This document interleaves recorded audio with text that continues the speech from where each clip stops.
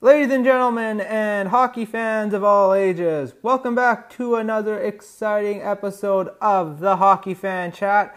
I am your host, Randy Dillon. Before we get into this episode, we do wish everyone the best. We know it's a tough time in the world. Just hang in there. We will persevere. In our latest episode, we will be chatting about the Boston Bruins with a good friend of mine, but also we will be getting into a little bit of strength and conditioning talk as well for athletes.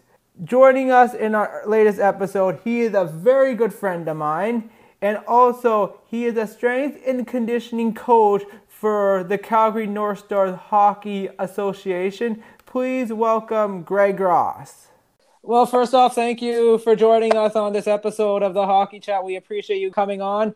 You've told me you're a big Bruins fan because of your relationship with your dad, but do you think it has to do more about the success? So I'll look at the team's record. Since the year 2000, they've only missed the playoffs about 6 times.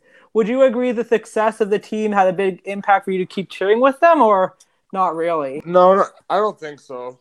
I don't know if I've ever told you the story about why I'm a Bruins fan. My dad had 4 other brothers, so there was 5 of them, and then my grandfather, so 6. My dad grew up in an era with the original 6. So one year, my grandfather came home for Christmas, and he had one of all of the 6 jerseys. He wrapped them, but didn't put names on them, and he randomly handed them out to everybody, and my father got a Bruins jersey, so he grew up a big Bruins fan. I really think why I'm a Bruins fan is growing up, being a small kid in northern Alberta, Rycroft, we didn't really have much TV. So hockey, other than like the occasional Saturday night game, was just old tapings. I was a huge Bork fan, and Neely and Adamo, Craig Janney and Ricky Middleton and guys like that. So I grew up loving and watching that era. 2003, 2004, when Patrice Bergeron entered the league, and that kind of sparked the Bruins' life again. Late 90s, early 2000s, when we lost Bork, things were pretty glum for a Bruins fan for a little bit, but still stayed with them. And then I think Bergeron really kind of, gave the community hope. So I was a big Bruins fan before, I guess they were good. And then now, the last 10 years, like you said, them being good has just kind of been a big bonus.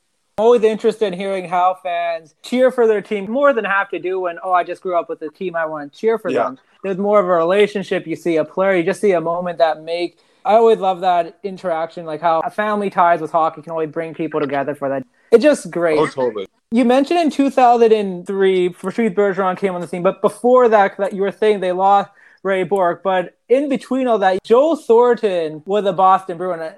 I don't think we really take notice because most of his career happened in San Jose. Yeah. Do you remember Thornton's time as a Bruin and how powerful he was or dominant was? Because he was still a young player. Yeah, so actually, funny story. I think I was 6. I actually met him and Sergei Samsonov. Oh, wow. Yeah, so my dad took me to a Bruins game. They were playing the Flames in Calgary, and they were in town.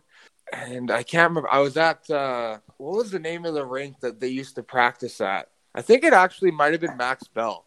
So I actually think old traveling teams, it either used to be Max Bell or, I don't know, some other rink down by there. Anyways, so my team, when I was young, we were practicing, and then they practiced after us. And I got to meet and chat with Joe Thornton and Sergei Samsonov for a couple of minutes. So they were huge. They were who I loved growing up too.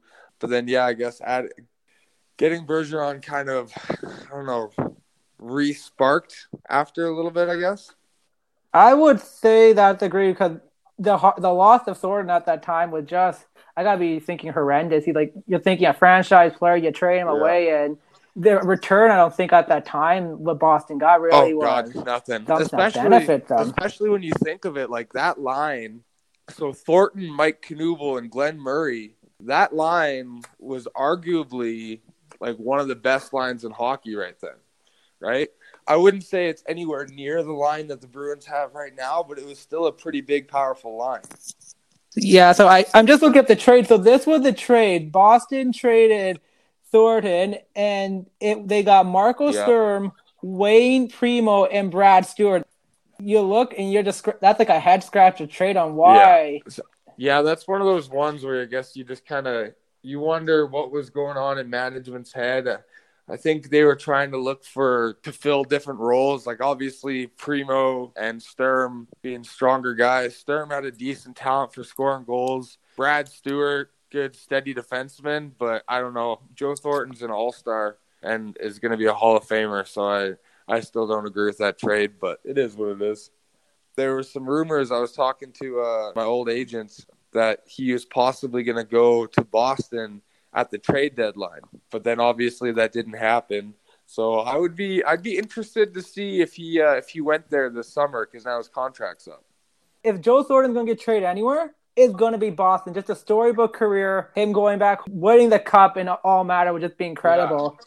He said he's not happy he didn't get traded, so I do believe he could be back in the Bruins uniform. God, I would love that.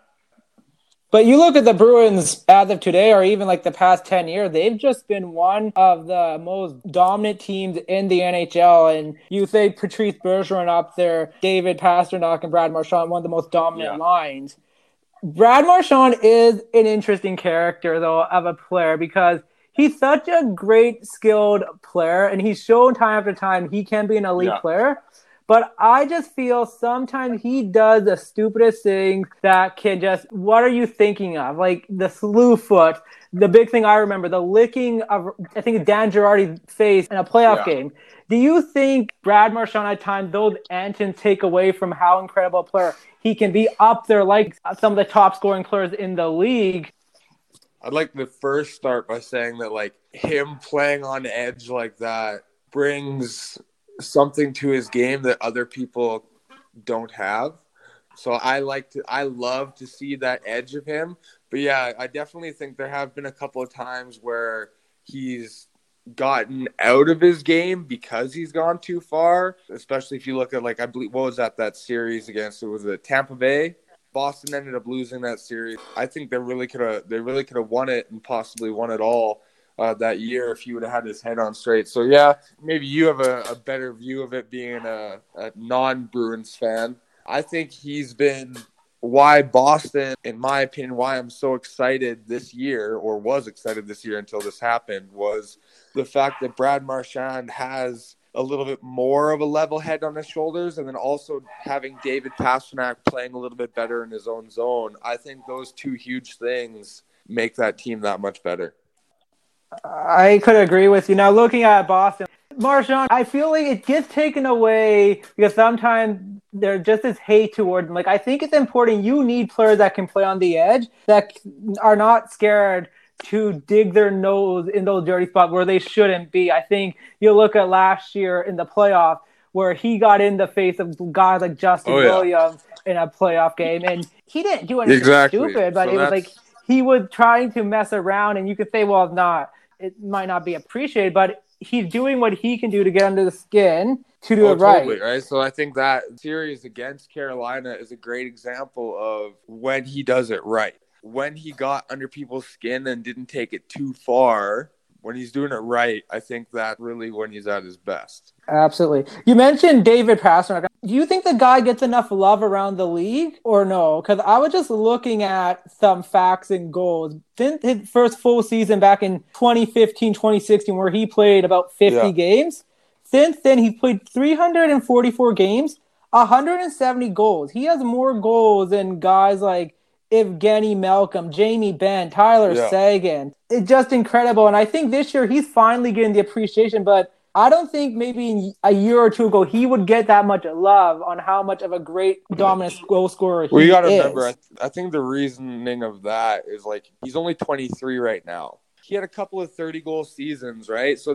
he's a good goal scorer, but he wasn't a dominant goal scorer. He wasn't putting up 50 goals. So I think now that he's 23 years old, going to be 24 soon, he would have got 50 goals this year. He got 48 goals in 70 games. There's no way he doesn't get 2 goals in the next 12 games. So it would have been his first 50-year career. I think that's why he's starting to get noticed as top 3 goal scorers in the league. Because really, if you think about it, it's just him, Draisaitl, and Ovechkin, right? I think it's him, Matthews, and him and Ovechkin are tied for first, but then Austin Matthews Matthews slightly out there. So, But I think the big reason why he's starting to recognize as like a couple of years ago, they put him with Marchand and Bergeron and he scored 30 goals with like, well, yeah, like a lot of guys could score 30 goals with those guys. And then he does it 3 years in a row. And then this year, there was a point where people thought he was going to do the 50 and 50. So I think that buzz where he was getting, like he was at like 25 goals in 20 games or something like that. I think that's what really what brought him up in the conversation.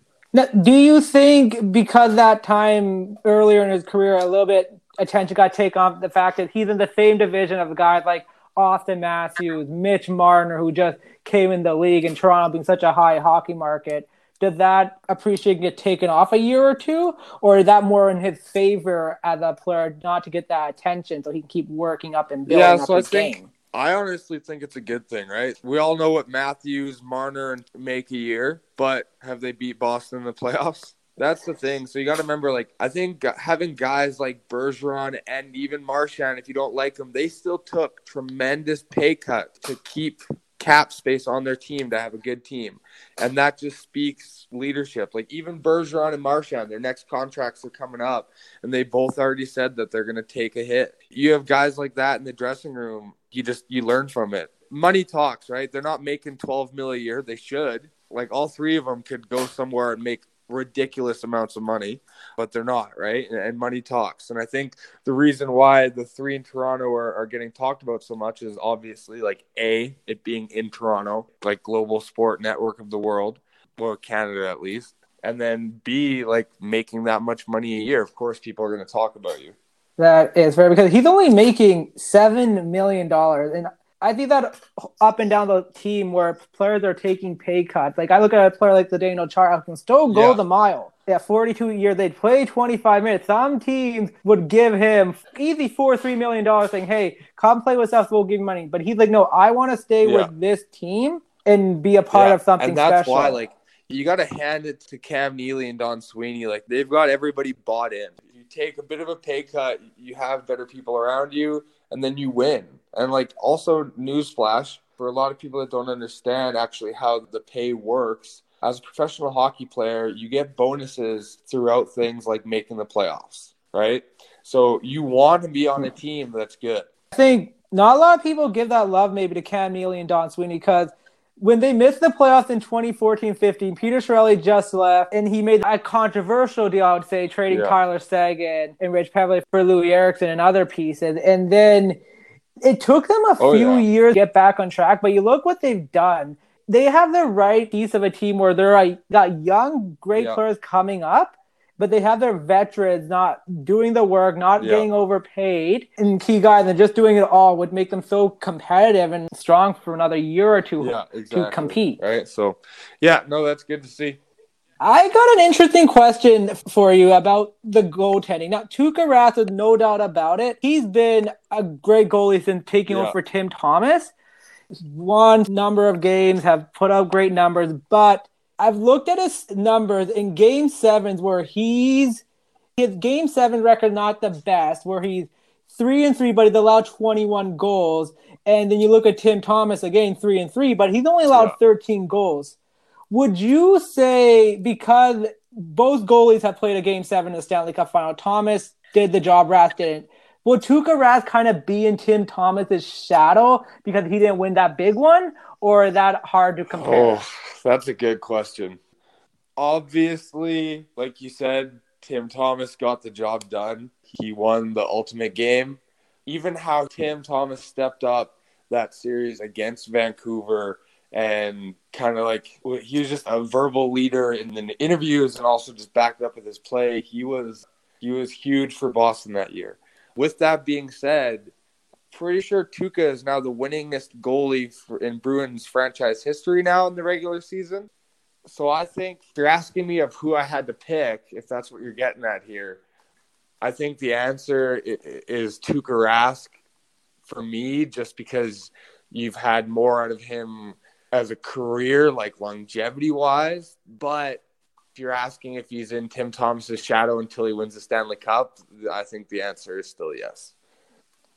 So let's say if they had to pick, and they're both in their prime, Rask and Thomas in a Game 7, you would favor a little more over Rask than Thomas, or? Games, you're talking one game? Or maybe let's say a little period, because it would be hard to say for games. So let's say you're telling me you get to make in their prime, who needs to win me one game, I would go Tim Thomas. If you're telling me who would I pick for a career to put a Bruins jersey on, I would say Tuukka Rask. It's very good to know, because I think a lot of people forget Thomas only played from 2007 to about 2012 as a Bruin, where Rask had been a Bruin his whole career after really stifling Toronto. It is unfortunate with what's happening in the world right now. And I think it hurts more like some of those top teams, like yourself, a Bruins fan, where you were so close last year winning the Stanley Cup, where it was all in all, the season's going great. You know, this year it's the cup or nothing. It must hurt even more the fact that the game postponed, because you don't know can that mission be complete or not. Yeah, being a Bruins fan right now, obviously, with this being said, hockey needs to take a backseat to people's health. So I think it was the right decision. So I just wanted to state that first. But being a Bruins fan and being so close, and obviously a little biased, but a few things shouldn't have gone St. Louis's way in the final that did. But we don't need to get into that. Definitely in the back of your mind of like, oh, crap, what's next year going to look like? What are they doing now? Are they going to end this season? Is there going to be a Stanley Cup? So I think we'll find out here shortly. There is still time to have something this summer. I don't know what's going to go on. But, yeah, it definitely doesn't work in our favor, because the way things were rolling, we were looking good, right? So one of the best seasons they've had, I think, since they won the President's Trophy back in 2013-14. Everything was going great. They have the best duo in goaltending in the league with Rask and Halak. I don't think they get enough credit. Don Sweeney gets enough credit. Halak's been great. And the fact is, like, I always question a team. They always say it's important to have a number one goalie who you're going to go with, but it's also important because we've seen in past playoffs, like I'm going to give Edmonton a good example in the 2006 playoffs, where they lost Rolison and the wheels just fell off. You look at a team like Montreal a couple of years ago, they lost Price and the wheels fell out. I think Boston's really shown the importance of what a two-goalie system really works. You do have your number one guy, but you have to make sure the other guy's ready to go, because you never know when they're called upon. And that even goes back to the year they won the Cup. I believe Rask had to jump in for a game or two, because I think Tim Thomas was out with the flu, if I'm not mistaken. Or was it the year before? Either way, can't really remember. But either way, having Tuukka to step in for Tim Thomas then was huge in helping them, right? So, no, I think you're right. Having Tuukka and Halak is a great 1-2 punch. It is important. Patrice Bergeron, I just want to ask a quick thing. He's still one of the most dominant two-way players out there. I don't think anyone can play a better 200-foot game for him. He's getting a little bit old. He's getting up there, 34 years old. You don't know how many miles are left on the guy. Do you know or feel, because I don't really follow the Bruins prospect or depth that much, do you know if they have something ready in case, or kind of hoping they have a predecessor ready for Bergeron to take his spot, or not? Well, something not being looked at. First of all, like, you can't replace him, right? Like, he in all intents and purposes is their captain, right? I love Zdeno, but Bergeron is the main guy. He's been the main guy for years, right? I think Bergie's going to go down as in the same conversation with Bork and Orr as the top Bruins to ever put on the jersey. And there's actually an interesting conversation between Bork and Orr talking about that. Do I think that they have anybody ready to replace him? No, because I don't think you can replace him. I think the day that he walks away is a huge, huge loss to the Bruins. I don't care who's in the lineup. That being said, like, we do have some young talent. Having guys like Jake DeBrusk, having Pasta, and Marchand, like those younger guys, like they will go from there. But Patrice Bergeron, you can't replace him. Very true, because when the Bruins had Raymond Bourque, and losing him is such a loss, but then they were able to steal Chara away after Ottawa did not decide to offer him. That's just been such a big push there, and I think that was really the start of this team on the rise. Like, I don't think the Bruins would be where they are. They never get that opportunity to give Chara that offer sheet. Having Chara is... Can't even really mention what that guy's been for the organization. Again, he's... Even now at, would you say, 42, his role is amazing. We've been lucky enough to have some good players come to the organization. Even I think if Thornton would have stayed, I think if Seguin would have stayed, I think if we would have been able to keep Seguin when Bergeron were to walk away, at least we'd have another guy to jump in there with Marchand and Pasta. But right now, I don't see anybody that can take his role. Obviously, Krejci can, but he's only 1 year younger than Bergeron.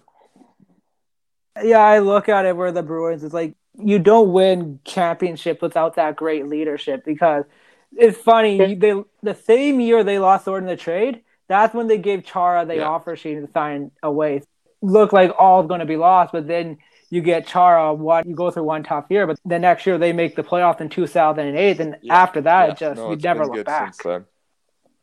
On the current roster, who do you think is a player that doesn't get enough love for the Bruins and should? I think Brandon Carlo, the guy, he plays heavy minutes. He's up on the top four pairing. He takes a lot of pressure off Char. Do you think he should be considered one of, like, not as an elite top defenseman, but as like one of the better defensemen in the league that people should be paying more attention to? Have you gotten the chance to watch him play live? I have not. Interesting conversation. I actually had this conversation with a friend of mine actually about 2 weeks ago. I think he is one of the most underrated defensive defensemen in the entire NHL. He's 6'4", 6'5", right? He's probably around 215, 220. He's a big boy. Being that big, he also skates so well, right? His lateral movement, he is so good, especially down low. Guys can't get away from him because of his reach, but they also can't get away from him because of his ability to skate. So, big fan of Carlo. I think having him is one of the best shutdown opportunities that we have on the back end. I think he's fantastic. I definitely think he's somebody that doesn't really get talked about too much in the league, just because he's still pretty young, but also he's more defensive guy, right? You guys got Krug, you got McAvoy, even Grzelcyk, right? Those guys are offensively gifted. They get chatted about a little bit more. But I think Carlo, honestly, I think he takes over Chara's role as the Bruins shutdown defenseman when Chara walks away. I do agree with you. And I also look at another thing where Torrey Krug, he's an UFA once the season ends, and in likelihood, I don't think Boston can afford to pay him to stay. Now, offensively, you're going to miss his production, but defensively, with a guy like Carlo already there, already playing so great, you might not notice such a blow on that blue line. And that would, I think, make the Bruins such a great team still for years to come, because they have that depth ready to replenish. Krug is awesome. You can't really say enough good things about him. I really hope they somehow find a way to keep him. I heard the salary cap's going up a bit, so we'll see how that goes. I don't know. Torrey's one of the guys you'd like to see in a Bruins jersey forever. Oh, very true. Interesting question I got here. With the Bruins being an original six team, being with the Leafs and the Habs, who is their biggest rival, you think? Is it Montreal or is it Toronto? Because they both have done battles in the playoffs in the last number of years. Toronto a little bit more frequently, but there's always a hate between the two. Who do you think is more of the rival for the Bruins? As a Bruins fan, I hate Montreal. Hate Montreal with a passion. I just think the reason why Toronto's been talked about here lately is because, Montreal sucked. Boston's had to battle Toronto in the playoffs the last few years because Toronto's been there. If it was Montreal instead of Toronto, this wouldn't even be a question, right? But I still think the hate for Montreal is still the highest. But right now, honestly, I think I'll answer it this way. I think Boston is more of a rival for Toronto than Toronto is for Boston. Does that make sense? I think it is, because Toronto, they have to get past the big bad Bruins in order to show themselves, where Boston knows. Exactly. We can beat you. Can you beat us? Actual rivalry in the East? I think it's Boston and Tampa Bay. They've had some vicious battles, and when they played in the playoff in 2018, it was a quick series, but pretty close. And then I look back at the playoffs in 2011 between Tampa and Boston. That was, I think, an incredible back-and-forth series where you didn't know which team actually had the momentum from game to game. No, I think, and a few guys have said it. Things are getting heated. I don't know if you've watched the Bruins and Lightning game this year, but it's getting heated. You're starting to see some words passed between players. You're starting to see a little chop after the play. You're starting to see a few hands in the face after whistles. I think if there was a playoff series with those two playing against each other, I think that's a battle. Well, both teams are deep. Both teams have great goaltending. Both teams are strong defensemen. It would be... It's unfortunate because you look at some of the best teams are in the same conference, but that should be a Stanley Cup final if it gets there. Boston and Tampa, because honestly, they're so this even. Year, if playoffs would have happened and be happening now, I think the winner of Boston Tampa Bay is your champion. I'll back up. I say, as long as whoever wins that series comes out healthy, I think the better of those two teams is the best team in the league. Now, no doubt about it, 2011, the Bruins winning cup is a historic moment, the first Stanley Cup since 1967, and as a fan, just watching your team win is incredible. Other than that moment, as a Bruins fan, what is the moment that sticks out to you that you remember that was just so incredible you watched, whether it was a player doing a move, a save, or other than maybe the 2011 Cup? Because winning a cup is just incredible, but I always find there's that one moment for a hockey fan that really gets them hooked or excited, like you'll never forget. For me, it was watching Mario Lemieux back live in Calgary in 2001. Which one would you think, like your favorite memory other than the 2011 Cup?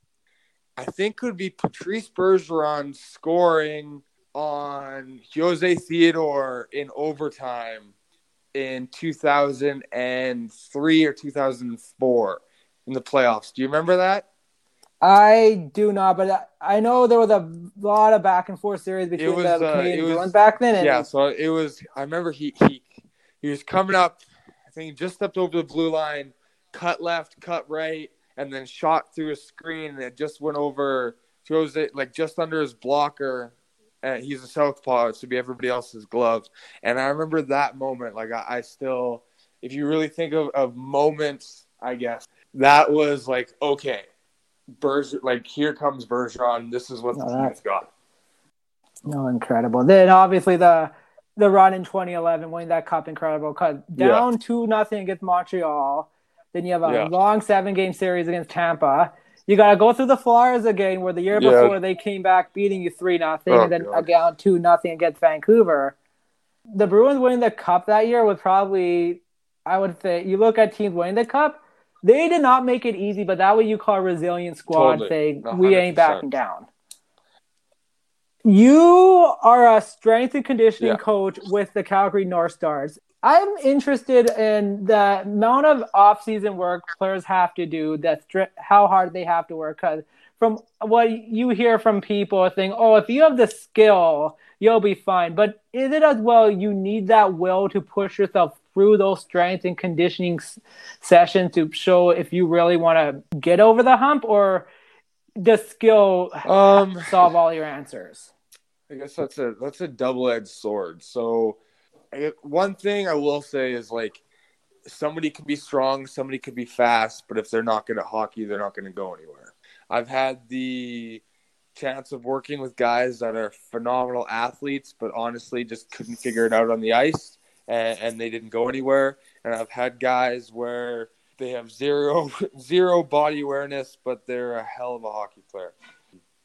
I think the big thing right now, to answer your question, it's not so much the ability to push through the strength and conditioning sessions. It's to see which players are going to be a professional. So I get phone calls every week from during the season, during the off season, from different scouts and coaches. And the question I get is, can this kid be a professional? Right? And what they mean by that is, like, do they take care of their body? How are they mentally in the gym? How are they around other people? What are they like when they train?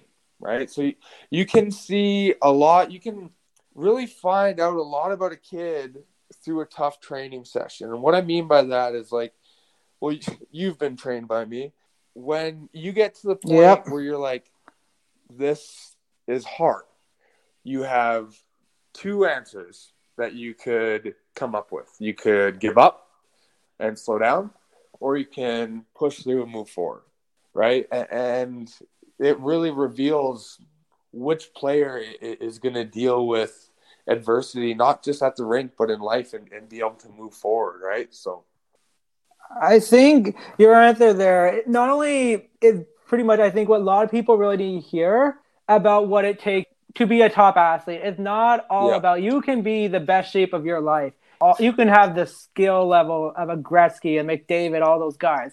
But if you're not willing to put it together, if you're not willing to yeah, show, to be above totally. all that, So you're never going to make it. We could have a whole other hour-long podcast about strength and conditioning. There's a lot that we could talk about. But yeah, if you get rid of just the physical aspect of making an athlete stronger, bigger, faster, healthy, more durable, blah blah blah, all of that, the mental aspect of how they react in the gym actually has a lot to do with the game nowadays.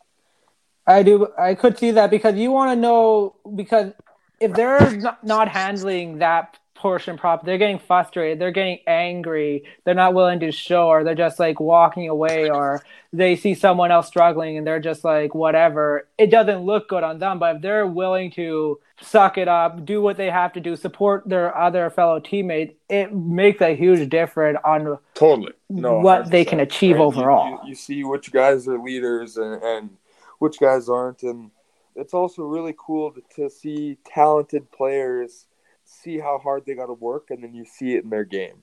I've got a kid right now, actually, super talented kid. When I met him, just one of the laziest kids you'll ever meet, but so talented. Just one of the guys where he just found the puck found him, and then he found the back of the net.